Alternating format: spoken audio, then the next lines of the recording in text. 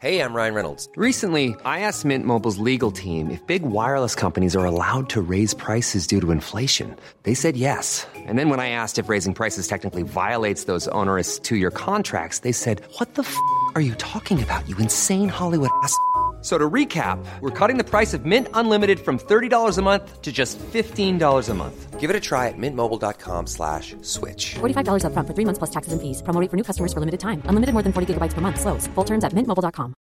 Imagine the softest sheets you've ever felt. Now imagine them getting even softer over time. That's what you'll feel with Boll & Branch's organic cotton sheets. In a recent customer survey, 96% replied that Boll & Branch sheets get softer with every wash. Start getting your best night's sleep in these sheets that get softer and softer for years to come. Try their sheets with a 30-night guarantee. Plus, get 15% off your first order at bollandbranch.com. Code BUTTERY. Exclusions apply. See site for details.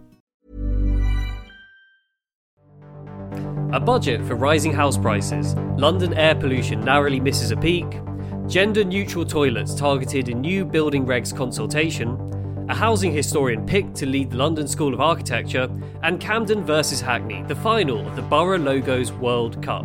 My name is Merlin Fulcher, I'm an architectural journalist, and I will be bringing you a roundup of this week's top London architecture news. Welcome to the Lundown. My special guest this week is John Elledge, journalist and author of the upcoming Compendium of Not Quite Everything. John, welcome to the show. Hello, very good to be here. Thank you for having me. So the first big story of this week is the Chancellor of the Exchequer, Rishi Sunak, and he set out his tax and spending plans for the next financial year and beyond. Like every budget, it's been covered widely across the media, with big headlines focusing on things like the corporation tax increase, the continuation of furlough, and a new £100 contactless pay limit. For architects, news of a government economic campus in Darlington and $1 billion for 45 new town deals will create design work itself, much of that being done in London. The announcement of new English free ports with tax reliefs and liberalised planning in places like Liverpool and the Thames Estuary could also have some long-term architectural implications.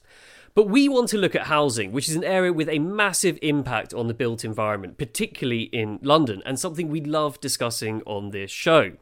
While there's no new spending on much-needed public housing in the budget, the Chancellor has extended the stamp duty holiday to June. It was introduced at the start of the crisis and had been due to terminate this month. The holiday cut the rate of stamp duty, it's effectively a sales tax on homes, down to zero for all properties £500,000 or under. And at the time, it was hailed as a kind of gift to wannabe homeowners. But it actually drove up the average home price by 8.5%. Therefore, it's something that really helped sellers far more than buyers. Also in the budget, the Chancellor has unwrapped a new 95% mortgage offer for homes worth up to £600,000. This is something that's open to both first-time buyers and those already on the so-called ladder. It effectively resurrects an earlier, shelved Help to Buy mortgage guarantee scheme, which, according to Shelter, resulted in a 1.4% house price increase. So what's this all about? Is this effectively a budget for house price increases? I mean, to me, that's exactly what it looks like. And I don't even think there's not really any pretense about that. I mean, a group of people I don't believe came up anywhere in the Chancellor's statement today was renters. When this government is talking about helping generation rent, they always frame it entirely in terms of like helping people to get on the ladder. Those 5% mortgages are kind of meant to help out with that. But that's still quite a small group. The number of people who can afford 5% of our ridiculously exorbitant house prices is still going to be a small number compared to the number of people who would like to be able to do that. So my reading of all these policies was basically about keeping the punch bowl going round.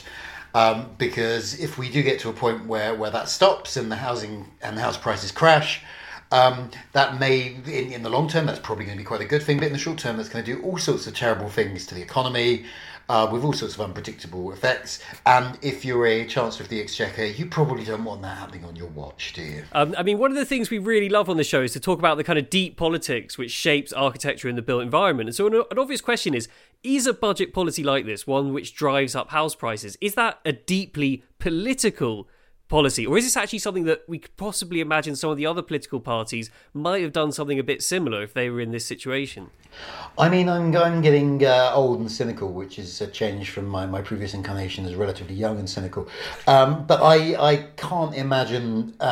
I mean, if just thinking back to when Labour were in office, they also wanted house prices to go up pretty much continuously. And, you know, again, it's not an irrational thing to do from some perspectives. Like, if house prices do drop, then that's going to have a massive hit on consumer confidence. It might also kind of hit some of the banks in a way that could be quite bad for the general economy if banks suddenly find they're undercapitalised. So the assumption shared by really all the parties for a very long time has been that it's better when house prices continue to rise, and that's not completely crazy, because probably still just about a majority of people in this country do kind of want house prices to rise. It's just that we do have this growing group of people who are kind of shut out of that. And with the decline of social housing and so on, who don't really have any other options to get secure housing. So I think it's very political in that, you know, housing is obviously a very political issue, but I don't actually think this was a specifically Tory approach to housing.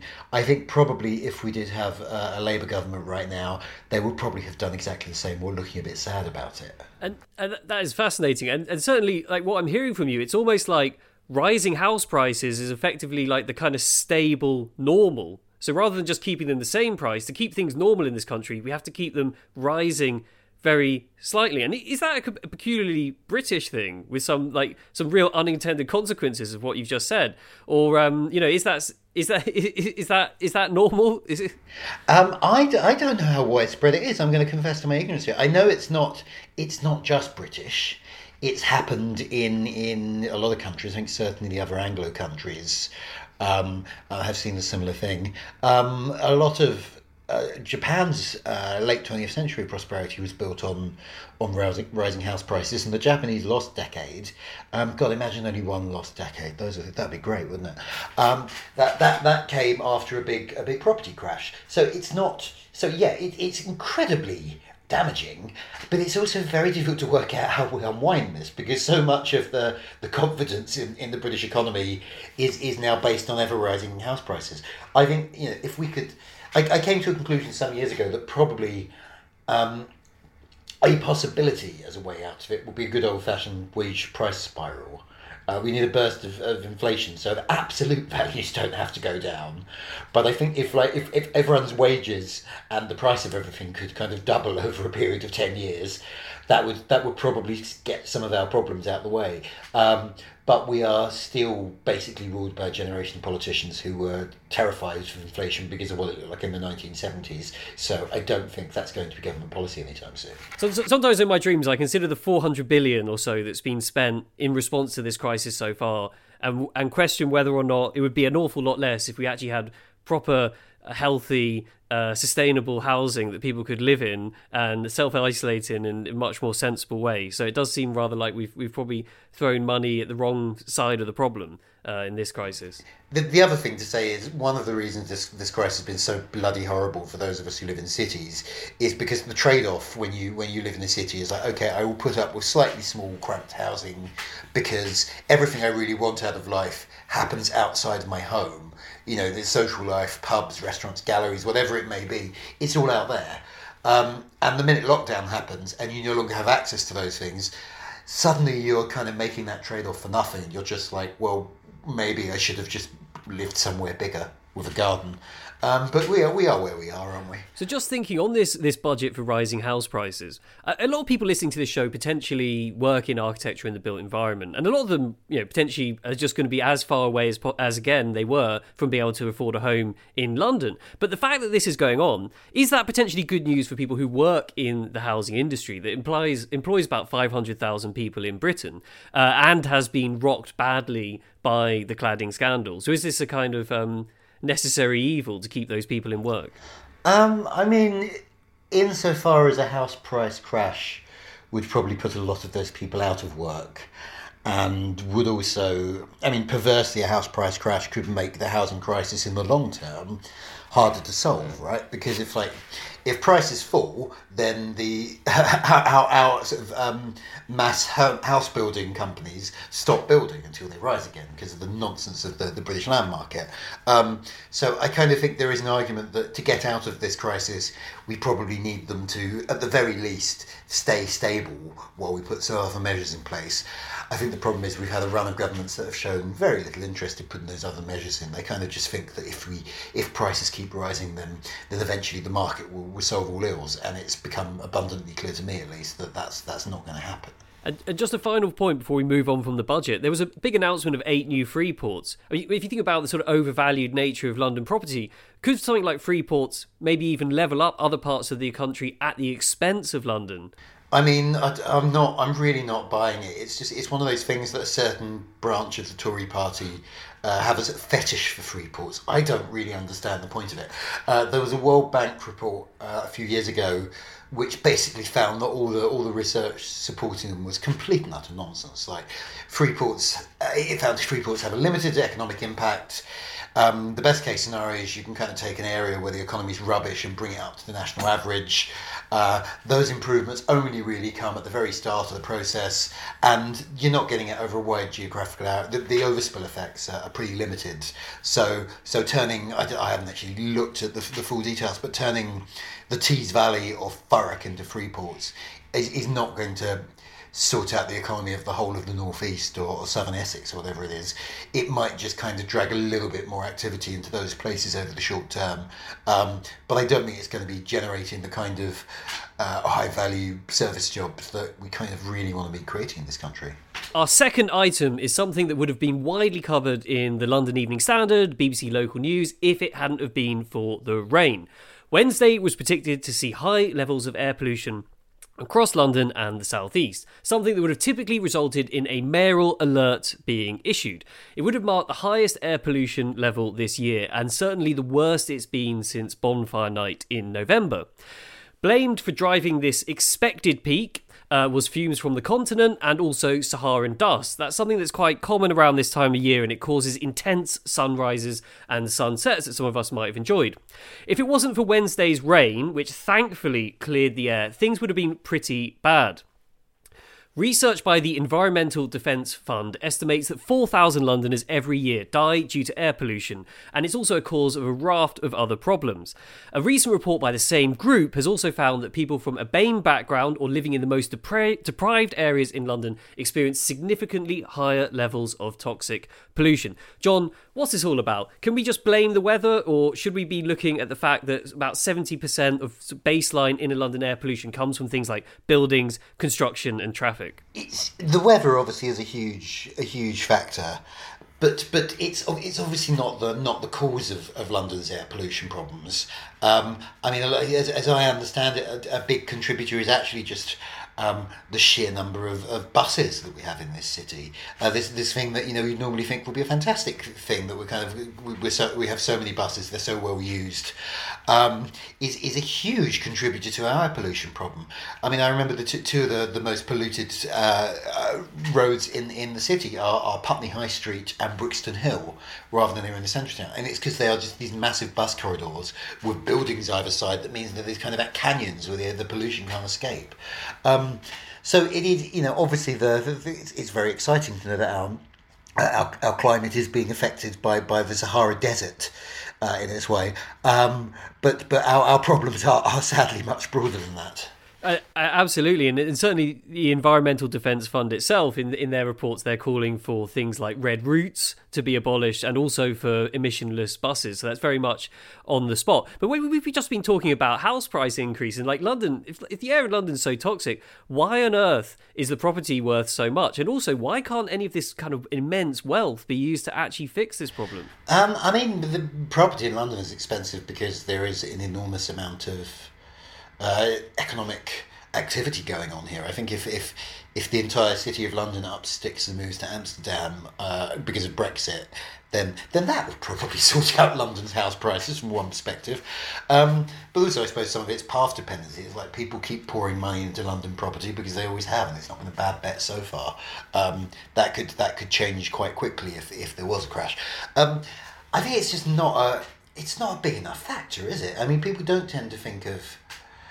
I suspect on those very, very polluted corridors, I suspect if you kind of look at a comparison between Putney High Street and some of the back streets, I suspect you will get a discount on the ones on the High Street itself. Because it's so polluted and so visibly polluted. But not something we've seen in estate agent windows yet. Although maybe something for the future. I mean, just thinking about, through this COVID crisis, we've seen a real shift in, you could say, priorities. There is more political and economic attention given to things like public health, which sadly, frankly, in previous decades had been absent. And, death rates had been rising, for example, in a country like Britain. So, I mean, do you think that possibly a kind of longer term impact of this is that we might have a bit more focus on this sort of thing and sort of look at the kind of built environment configuration of a city of London, which means that poorer people and people from BAME backgrounds are more impacted by air pollution? Or is that just utopian? I mean, I don't want to sound too depressing. My instinct is that's pretty utopian, because I mean, there might be more of this on the kind of wonkish policy level, and also it is worth noting that the London's air pollution has actually improved the last few years. It's been going in the right direction. Which, it's been getting a hell of a lot worse over a period of years. The last 3 or 4, it has been getting better again, for all sorts of reasons. But I don't necessarily think we're going to get to a point where the relationship between the built environment and air pollution is a major topic of public debate, because it just gets into that territory that's a little bit wonkish, a little bit technical. I'm teetering on the edge of my knowledge here, and I've been writing about the built environment for several years. I suspect getting the general public to take an interest in it to the extent that will act as a sort of that will put pressure on our political leaders, that's not going to happen, is it? But that doesn't mean that there can't be productive conversations between the industry and policymakers. I mean, do the tools actually exist in London's government or local government to bring about this sort of change at the scale and speed that it's needed?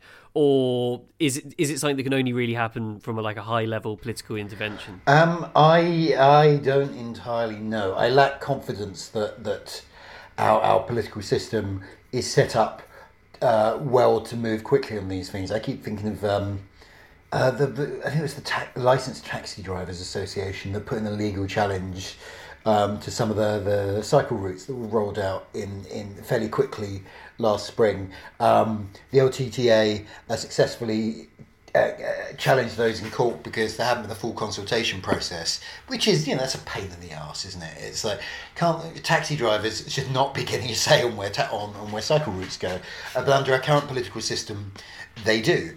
But I think the reason, a reason these things are difficult is not just because of those political structures, it's because the people who think they're going to lose out from these sort of changes, such as the motorist lobby, tend to be quite loud and visible, whereas often the people who stand to benefit from them are, there's more of them, but they're more diffuse, they're less active.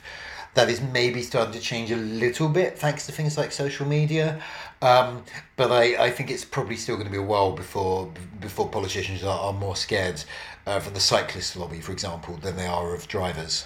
I think we will see more stuff like, green walls, for example. Things built into the architecture, that are features built into the architecture of a building that are there in part to help clean the air, and because being seen to help clean the air is probably something that will add a premium to a building, maybe. I can see more of that. I am not currently concerned that we're going to turn into Megacity 1 and all be trapped inside and on pain of being shot by a police officer. But I'm terrible at predictions, so who the hell knows? Our third story is about a government consultation over future changes to the building regulations which could limit architects' ability to create gender-neutral toilets in the future. The government says, quote, "There needs to be a proper provision of gender-specific toilets for both men and women with a clear steer in building standards guidance." It also claims, quote, "A trend towards the removal of well-established male-only, female-only spaces has left women at a significant disadvantage in recent years."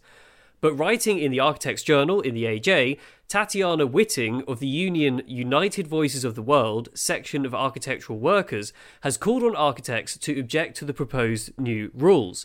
Whitting says disaggregated toilets offer numerous benefits. They introduce parity in waiting times, make toilet trips easier for carers and those with children, and have even been found to reduce bullying in schools.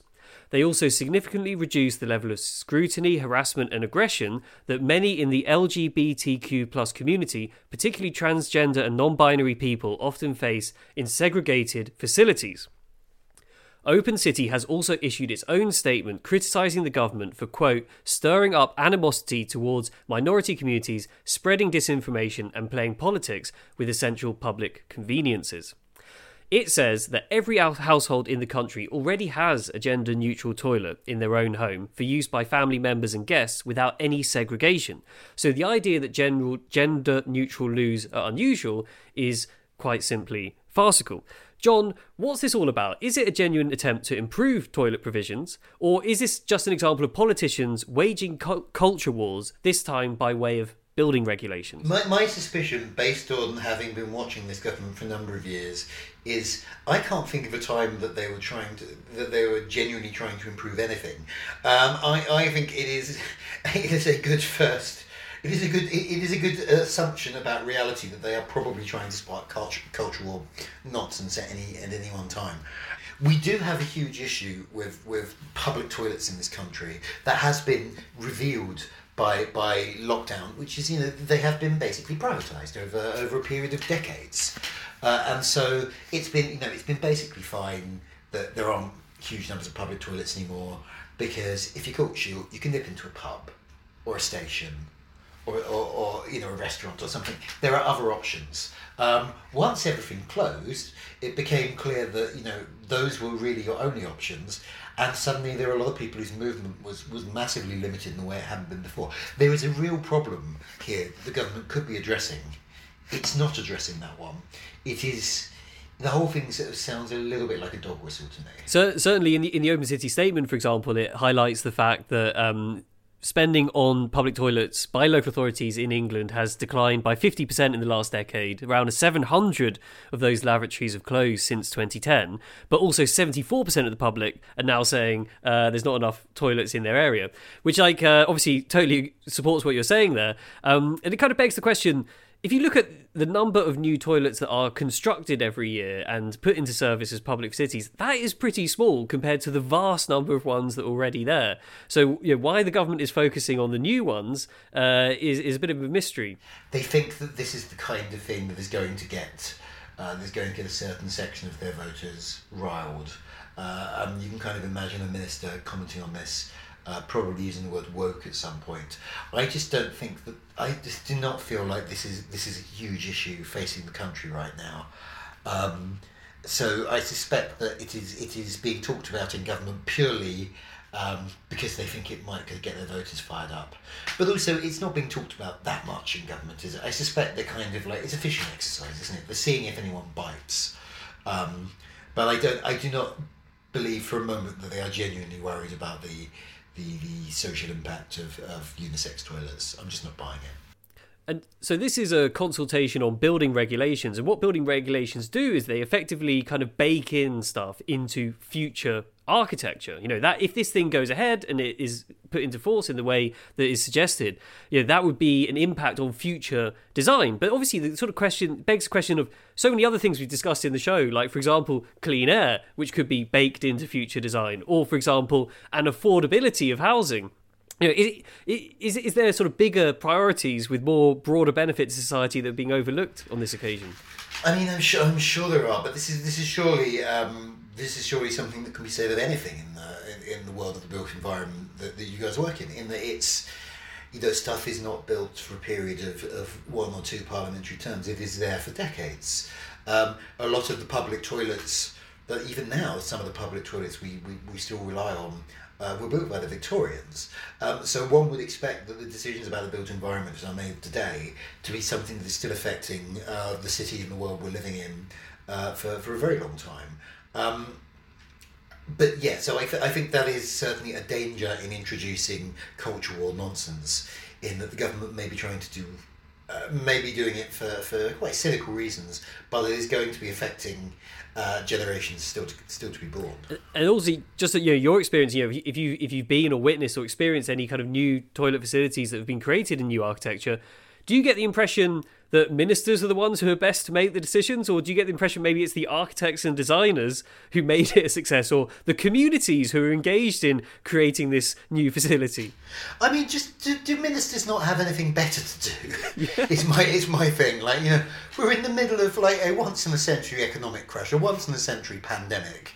Brexit, remember that? That's still only a few weeks old at this point. You think that maybe they would find something else to occupy their time, and the fact that this is getting any play in Whitehall and Westminster at all suggests to me that there is something quite cynical going on. But maybe not. Maybe we're being terribly unfair to our beloved political masters. Our fourth story was covered in the AJ and pretty much across the entire architectural media. It's such a big deal. It's all about architectural historian and interwar housing specialist Neil Chassor being named as the next head of the London School of Architecture, the LSA. So architectural education has for a number of years been all about forms of social entrepreneurialism, about creating new business models and new ways of operating which redefine what it is to be an architect. So, for example, public practice. That went to architectural students and it said, don't do the normal thing going and working for a private sector architecture firm.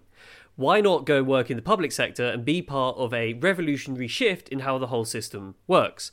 Or you could look at Central St Martin's Architecture School, and that said to students, don't think of yourself as a designer of buildings, instead see yourself as a community activist. Use architecture and design as a kind of campaigning tool. Or you could look at Neil's immediate predecessor at the LSA, Will Hunter, and his pitch to students was, don't go out there and start an architecture practice in the conventional sense. Instead, think of yourself as an entrepreneur, a market disruptor, something like Uber or Airbnb, and think about how you can redefine architecture model of business for the future. But now, look, we've got Neil, who's just been appointed to this role, and he's a serious historian. He's a meticulous researcher. He's hugely well-read expert in one of the heydays of British housing design. And possibly that signals a different approach here. Maybe it's an approach which isn't about tearing up the business model of architecture. It's not about starting from scratch. But what it's possibly saying is maybe we need to study and understand what is good about what's been built in the past and apply that knowledge to contemporary practice, something which is less whizzy, maybe something that's a bit more straightforward. John, I mean, do you think a focus on this kind of housing model, does that suggest that the design community is building up for a similar spirit of house building to what we saw in that interwar period? All this very interesting stuff you're saying is making me think of is what's it? Municipal Dreams, the book by John Boughton on the history of social housing in this country, which is a very, very good and incredibly readable book, considering potentially quite a dry topic. Something that really brought home for me is that there was that post-war period where if you were an architectural designer and you wanted to have an impact on the world, you would go work for a council and you would build council housing. And that is a very, very different world and a very different prospect from the one we live in now. I do think perhaps it would be, through no fault of the architecture profession, by the way, that has changed. I'm not in any way under the illusion that it's because they all decided they wanted private money. The world's changed.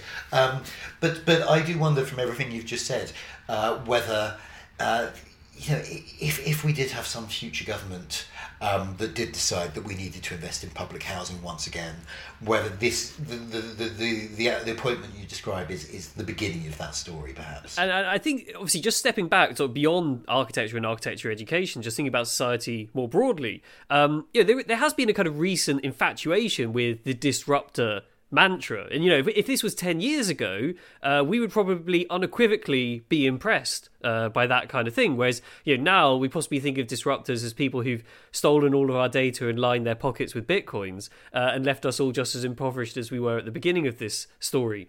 Do you think, broadly, are people more interested in building sort of sustainable, equitable communities across society as a result of the experiences we've had over the last decade? I mean, I would hope so. I mean, I think what we've really learned over the last decade is that, the disruptor mantra of move fast and break things well, what happens if you follow that path is that all your things get broken, and that's not really ideal, is it? I do kind of feel like there has been a shift in society-wide attitudes towards the question of what we owe to each other, and questions about social responsibility is kind of back on the table. I don't think that has yet filtered down to the level of politics, but it is certainly a part of the conversation now in a way I don't think it was 10, 15 years ago. So maybe we are finally going to see some turn away from the Thatcher-Reagan consensus we've all been living under our entire lives. But, we can but hope. And with that in mind, and obviously respecting your manifold interests which are in your upcoming publication, what would you like to see the next generation of architects be doing differently? What would you do if you were running an architecture school, for example? Because I sort of everything I look at in my work is kind of upstream of that. And I don't think architects are necessarily the ones to blame for any of the problems in the built environment. I think, as with everyone else working in that sector, they are responding to the kind of the price signals and policies set by governments and major corporations. So I do not think that a lot of the problems we face in the built environment in this country today are things that can necessarily be solved through better architecture education. I think we need better planning law, or maybe breaking up some of the big house builders or something. But I think it's those kinds of things that will actually sort of... I have no idea what to suggest in terms of things that actual architects can do. It's way out my pay grade, I'm afraid. I think you made a pretty good stab at it. Okay, so our fifth and last item concerns the Borough Logos World Cup, which has now reached its final round. Camden and Hackney are vying for the crown in the competition run by the Open House Twitter account. The winner will be announced on Thursday afternoon. With Camden's circular logo representing 4 pairs of clasped hands and Hackney's abstracted H, there really is everything to play for. It's a World Cup, like many others held on Twitter, which has engaged wide audiences in what might otherwise have been a very obscure topic. Thousands more followers have signed up along the way, and a roster of leading politicians and mayors have weighed in on residents, calling for them to show their loyalty. Clearly, only the people of Twitter can decide. John, what do you think about this? Are you impressed that it's come down to Hackney and Camden in the end? My rather cynical suspicion about these things is often you get people voting not for their favourite logo or their favourite whatever it is. They tend to vote for the places they like and live. So you will notice that Hackney is one of those boroughs that does come up a lot in the later rounds of this kind of thing. And I'm not necessarily sure that's because of whatever Hackney's done, rather I think it may be because a lot of Twitter users live in Hackney. But all that cynicism aside, I'm looking at it now. I've never noticed that the Camden logo is 4 pairs of hands, and that's actually rather lovely. So despite the fact that my personal loyalty would be to Hackney, I think I would personally vote for Camden there. My only other thought on borough logos more broadly is I grew up in Havering, out on London's eastern fringe, at the point where it had its logo was sort of a castle in the shape of the letter H. And the reason this stays with me is because there was not a castle in Havering. There has, to the best of my knowledge, never been a castle in Havering. I can't for the life of me imagine how it is that anyone decided that was what the logo should be. But that's really one of the less confusing things about my home borough, so there we are. Yes, it does certainly seem like the young homeowners on Twitter of Hackney have made their voice heard. Oh, don't go to war with Hackney on the podcast, so you'll hear about it. You will never hear the end. Yeah, I think that will hit the cutting room floor. But certainly, if we look at those two logos, they're quite striking. Like the Camden one with the hands clasped, and I only got that when I read about it online. Then did a double take on it. They both come from the 1960s, and so in the final round, we've got two 1960s kind of cool, modernist, abstracted logos. All of those old crests and castles and what have you have all been pushed to the side. I mean, is that a kind of a hint at where what people like in terms of design? Maybe some of those City of London needs to have a rethink and get a bit abstract. I mean, I think the 60s was a great period for design generally, wasn't it? You can think of the furniture and the clothes and so on. So I don't think it should necessarily surprise us that 60s logos would be doing well in a competition like this. I don't know if the City of London needs to reconsider its logo. I do think as a society it would be good if we reconsidered the existence of the City of London, because it's an extremely odd organisation with a ridiculously subsidised bar. And and very limited financial transparency, and yes, it is still technically a council and a municipal landlord, among other things. And I think we should show them. We should show them that we're living in a new time. You can't really just kind of merge public and private money in the way they sometimes do. And I think to really teach them a lesson about the world we live in now, we should just absorb the City of London into Tower Hamlets. As a Tower Hamlets resident, I'm well up for that. Sadly, I'm all the way off in Wandsworth, and there's no chance of a City-Wandsworth fusion. Look, as someone who's invested some time in Twitter over the years, I mean, you have an impressive 39.9 thousand following. I mean, that is epic. I mean, is it quite a powerful thing that a medium like Twitter has engaged so many people in a very niche topic like this, and can do so on other similar niche topics?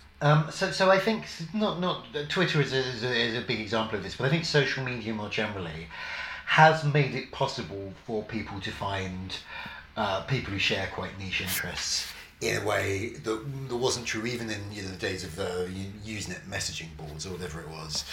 You can now have people interested in much more niche things can still find each other.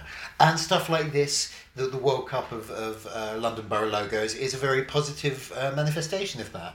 The less positive manifestation is that people who now believe that the Earth is flat, for example, can also find each other and can start having conferences and doing weird things in the world. So I do think there is a downside to that kind of ability to find people who share your niche interests. But I think stuff like this is just lovely. One of the things I find when I go on Twitter, and I think it's extremely powerful and interesting, is that I often go on and I see people I know and like rowing with each other, and it makes me a bit sad. And I kind of worry about the future of the built environment. And I think, is Twitter a good medium for built environment discourse? What do you think? I mean, I think it's a terrible medium for a lot of discourse. But on the other hand, like in all seriousness, I found Twitter an incredibly useful medium in terms of I've made a lot of professional contacts there. It's been really good for me as a writer. It's going to help build up a following. I've made a lot of friends there. Twitter was the first time it became possible to speak to the audience of titles I was working for, and other journalists, and meet colleagues, and meet editors for whom I could later pitch stories and so on. It's been an incredibly positive thing for me personally, which is why, as you say, I've invested rather a lot of time in there down the years. But it's clearly paid off. I mean, yes, hopefully, yes. So maybe Twitter is good then. Okay, maybe I can just say Twitter is good. So architects, aspiring architects listening, keep on the Twitter, right? I mean, I reckon, yeah. I think, genuinely, it is still a good environment for meeting colleagues and sharing ideas and arguing with colleagues and calling them all sorts of names because you don't like their ideas. But nonetheless, it's a good way of kind of building a network. And yeah, I'm one of the last people on earth who is still actually quite pro Twitter. So yes, I would definitely say people listening, if you're not on there, I think it is probably worth checking out. Sorry. I have to say I'm with you on that, because I'm pretty terrified about what it's going to look like when the professional classes get on TikTok. When I was still on staff at the New Statesman, I was in the New Statesman TikTok Christmas special, and I was at that point, I think, 39 years old. So I think I might possibly be the oldest person ever to have been on TikTok, but that was fun. Well, John, it's been an immense pleasure to have you on The Lundown this week. Thank you so much for joining us. Hope you can come along again soon and share more punditry with us. Where can listeners get a bit more info about what you're up to, especially your new upcoming publication? Okay, well, I'm very glad you asked. So yeah, I spend a lot of time on Twitter. I'm at John Elledge, JONNELLEDGE. My first book is The Compendium of Not Quite Anything. That will be published by Headline Books in September. There is a second book I'm currently co-writing, but which is still very secretive. But most importantly, I have also recently joined the many desperate unemployed journalists who've launched a Substack, which is called in a piece of brand synergy, I've called it the Newsletter of Not Quite Everything, in which I cover politics, urbanism, transport, housing, and general nerdery, whatever else happens to interest me that week. But if someone is kind of familiar with my oeuvre, it kind of runs the whole gamut of that, and I would very much like you to sign up. Thank you, and it sounds exactly the sort of thing Lundown listeners are going to want in their inbox. Thanks again, John. It's been a pleasure. Thanks a lot. You've been listening to The Lundown, a new show from Open City, exploring the big stories in architecture and the built environment each week in London. You can tweet at the show using the hashtag Lundown, LNDDWN, or at Open City London. We want to hear what you think, what you want us to be discussing in the show next week. Open City is a charity dedicated to making London more open, accessible, and equitable.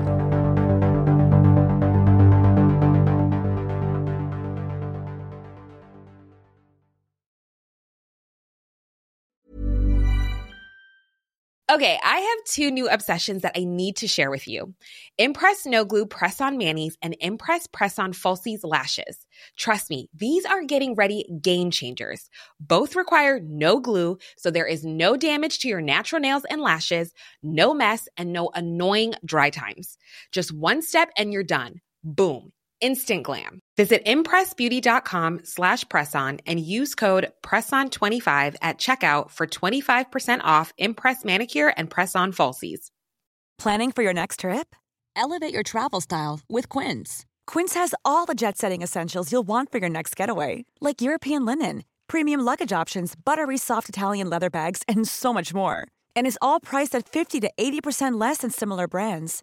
Plus, Quince only works with factories that use safe and ethical manufacturing practices. Pack your bags with high-quality essentials you'll be wearing for vacations to come with Quince. Go to quince.com/pack for free shipping and 365-day returns.